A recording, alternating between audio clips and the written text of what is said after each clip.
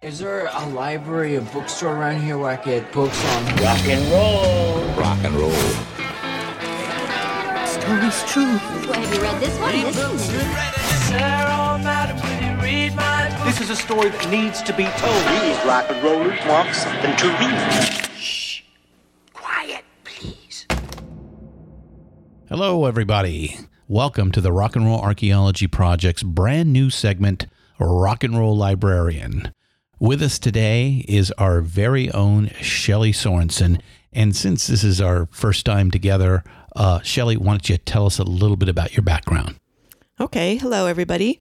I've been a librarian with the San Francisco Public Library for 33 years and a rock and roll fan for over 40 years. And I also enjoy playing music myself. So I'm happy to be part of this. Great. We're glad to have you. So we're going to start doing these segments probably once a month, and we will present some interesting background on some books, a lot of things that we use for research to build our narrative. And so today, Shelley, what are we going to talk about? We're going to talk about Reckless, My Life as a Pretender by Chrissie Hynde. Oh, yeah. Love The Pretenders. That was a favorite of mine, certainly in the 80s.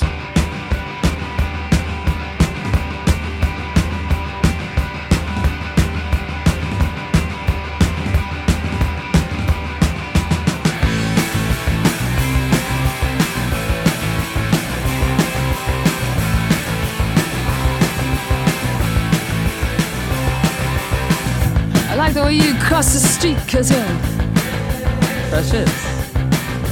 Moving through the Cleveland heat, how precious.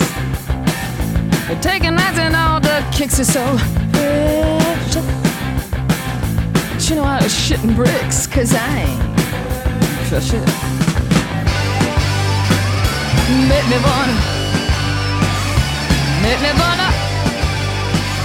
you made me make it. Well, first of all, what did you think of the book? I really enjoyed the book. She's a great writer. She wrote the book entirely on her own, no ghostwriter. Yeah, my understanding, no ghostwriter. Yeah, cool. And she tells her story from her youth in Akron and Cleveland. She was born in 1951, and she had the life of a child in the post-war, modern 50s. Middle America. Yeah, middle America, suburban Ohio. And when the late 60s hit with all that great rock and roll music hitting America, she was swept along just like many of the other teenagers in America. Tends to change lives. Yes. And she just went wholeheartedly into the whole culture, following the bands around that hit Cleveland and Akron, like Mitch Ryder, David Bowie, Iggy Pop, Paul Butterfield, Jeff Beck. She followed them, went to all the concerts, and just, imagined herself as a rock musician as well. Well, some say rock and roll began in Cleveland, Ohio, Akron not far from there. So there's no surprise that all the great rock and roll acts made time in Ohio.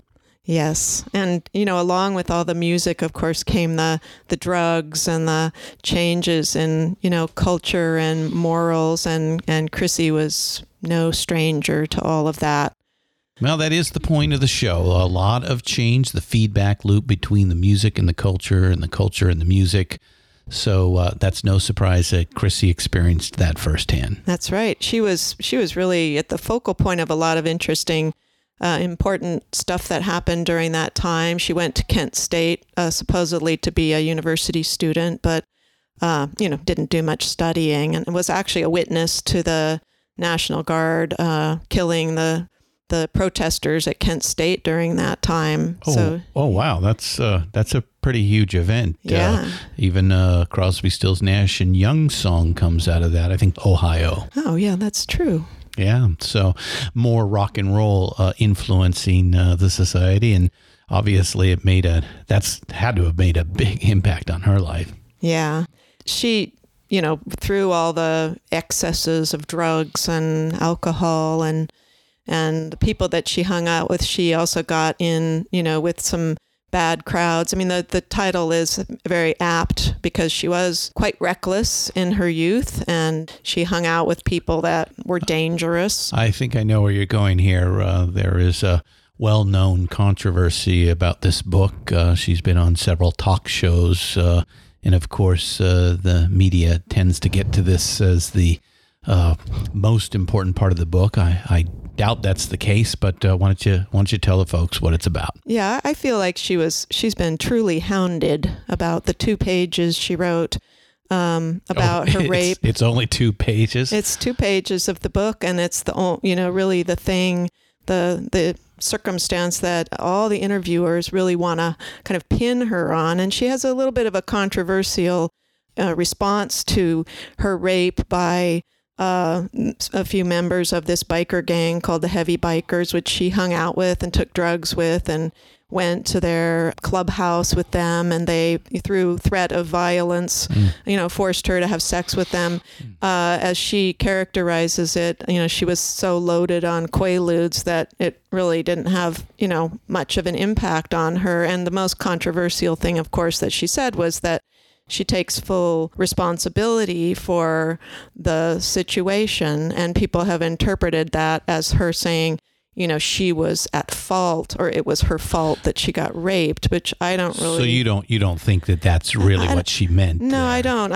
She calls the group criminals, and so it's not like she's giving them a pass. But right. one interesting quote from the book is, "You can't fuck around with people, especially people who wear I Heart Rape badges." So, she walked into this with her eyes wide open. And I think it's, dangerous for her, crowd. it's a cautionary tale about, the excesses of drugs and how that, what that does to people's good sense. Yeah, we haven't quite got to the drug aspect, which, that part of the culture. We haven't got to that yet in the narrative. It will obviously play more prominently in the later 60s, certainly in the excesses of the 70s and 80s as we move forward. And I think this takes place in the early 70s. Is that right? Yeah, this would have been the early 70s. Well, one interesting thing about that scenario, though, is on second reading, I realized that was the basis for her song "Tattooed Love Boys." Oh, so wow. It's, I think that's one of the reasons she included it in the book. Well, let's play a little of "Tattooed Love Boys."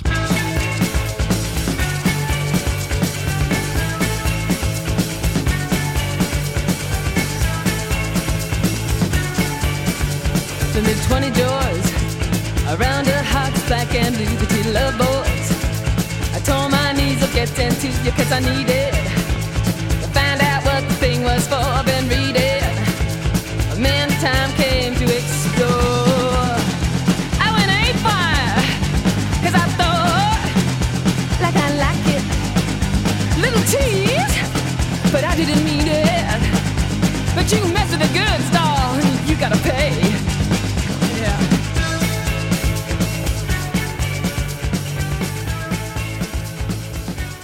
Wow, that gives that song a different meaning. So let's move on. Where did Chrissy go from there? Well, she finally decided that there was nothing for her in Ohio, and she basically pulled up lock, stock, and barrel with no security on the horizon, and moved to London in 1973.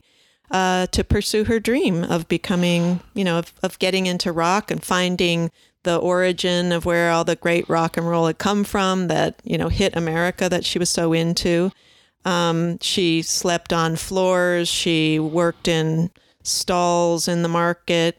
She finally got a job with Malcolm McLaren and Vivienne Westwood at their punk shop. Sex. Yes. We said that at the same time. And met a host of really interesting people in the burgeoning punk movement, like Sid Vicious. She hung out with Sid Vicious and the Sex Pistols. Yep, Phil Taylor from Lemmy. Oh, and Lemmy from Motorhead. Yeah, right. Mick Jones from the Clash. Yeah, and basically put herself in all these situations where she could meet people and play with people and write her songs, and she was waiting and searching for somebody that she could be in a band with. That could support her, that could help her interpret her songs, that could support her in her music. And she actually had a chance a few times to become a solo artist, and she was not interested in that. She really wanted to be a band leader, a rock singer, a guitar player, a songwriter, and not a model with a microphone. No, and not a sex object. Right. Okay, so she's working at Sex with Vivienne Westwood and Malcolm McLaren, and meeting some pretty crazy cats, many that we know and have heard of. So then what happens? Well, she finally meets the people that she forms the Pretenders with. And the interesting thing to me about the title of the book, Reckless, My Life as a Pretender, is really it takes a long time to get to when she's a pretender. It's an interesting journey, certainly. And the whole book, she's totally reckless. Yeah, so I've heard part of the knock on the book is that it's a journey to and very little of the Pretenders. Right. But that's the story she wanted to tell. Maybe volume 1 of a 2-volume series. Could be. She has a huge career after that. So she meets Martin Chambers, James Honeyman Scott and Pete Farndon, I guess, would be the original Pretenders. They are. And she credits James Honeyman Scott, the guitarist, for really putting a huge amount of energy and interpretation into her songs, and really, I can see that. making the band what it was. And unfortunately, while they were making the second album, he died of a drug-related cause. And just a few months later, Pete Farndon, who's the bass player, also passed away. He was actually a true junkie. I think they dated for a while. Yeah, too. they were an item. Mm-hmm. Then she broke up with him while they were in the band, and then they fired him because he was a heroin addict and he couldn't pull his weight. And they thought they were so surprised to hear that Jimmy died of a cocaine-related heart attack, because he wasn't the one that was pegged to go. It was Pete, because he was, so heavily into heroin. I think I've read that it was an allergic reaction to cocaine that actually killed him. He was alone and was found. He had a heart attack. Yeah, that's it was a sad moment in rock and roll. I remember it very well. Yeah. Those first 2 Pretender albums are just amazing. So, Shelley, let's pick your favorite Pretender song from one of those 2 albums. Well, I think I'd have to choose Stop Your Sobbing, because it was produced by my hero, Nick Lowe. She was very fortunate, actually, to be friends with him. He was a prominent producer in the new music movement at that time, and she talked him into to producing this song. Well, let's play a little of Stop Your Sobbing. It is time for you to stop all of your sobbing. Yes, it's time for you to stop all of your sobbing. Oh, there's one thing you gotta do to make me still want you. Gotta stop sobbing now, gotta stop sobbing now. Yeah, stop it, stop, stop it, stop. It is time for you to laugh. Great choice. I can't think of a better song to get us here. So, what are your last thoughts on the book? Well, I totally enjoyed the book, and I think a lot of your listeners of a certain age range will really see themselves, or see kind of a mirror of the late 50s, early 60s, early 70s, and what it was like to be a teenager at that time. And for me, what really shone through was an admiration. What I came away with was an admiration for Chrissy of being a really strong woman, determined, a band leader. And, she went on after the book ends with the death of her bandmates, but she went on to make many, many more albums. And still is. Yeah. Yeah. So, That's great.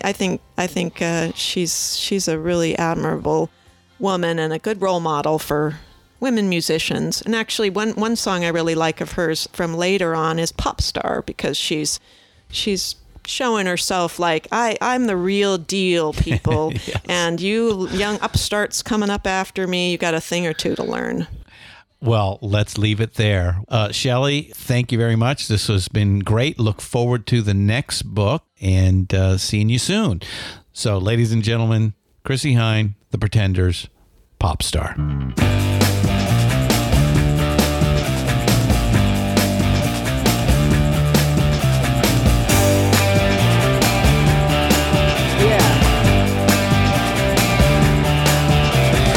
So your girlfriend wants to be a pop star and beat the charts out of me. She wants to move 1 million units, man, probably just to prove she can. And after a couple of hits, she'll be buying a new pair of mitts. I can see just where she's heading. She's as predictable as Armageddon. They don't make them like they used to. Go get it. They don't make them like they used to. They don't make them like they used to. You should have just stuck with me.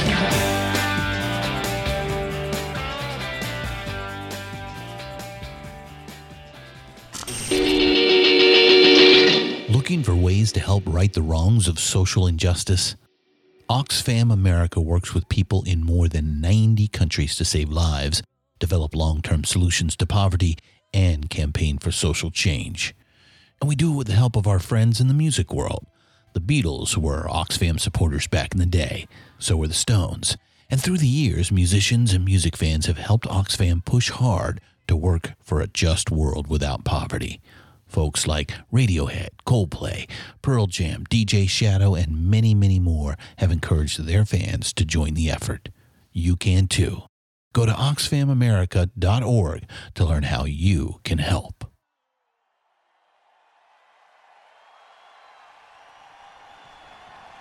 The Rock and Roll Archaeology Podcast is produced and hosted by Christian Swain. Written by Richard Evans and Christian Swain. Sound by John Michael Berry. Playlists can be found at iTunes, Google Play, and Spotify. Purchase these great and important tracks. All songs, clips, and references can be found on our show notes. Please visit rnrap.com for more information.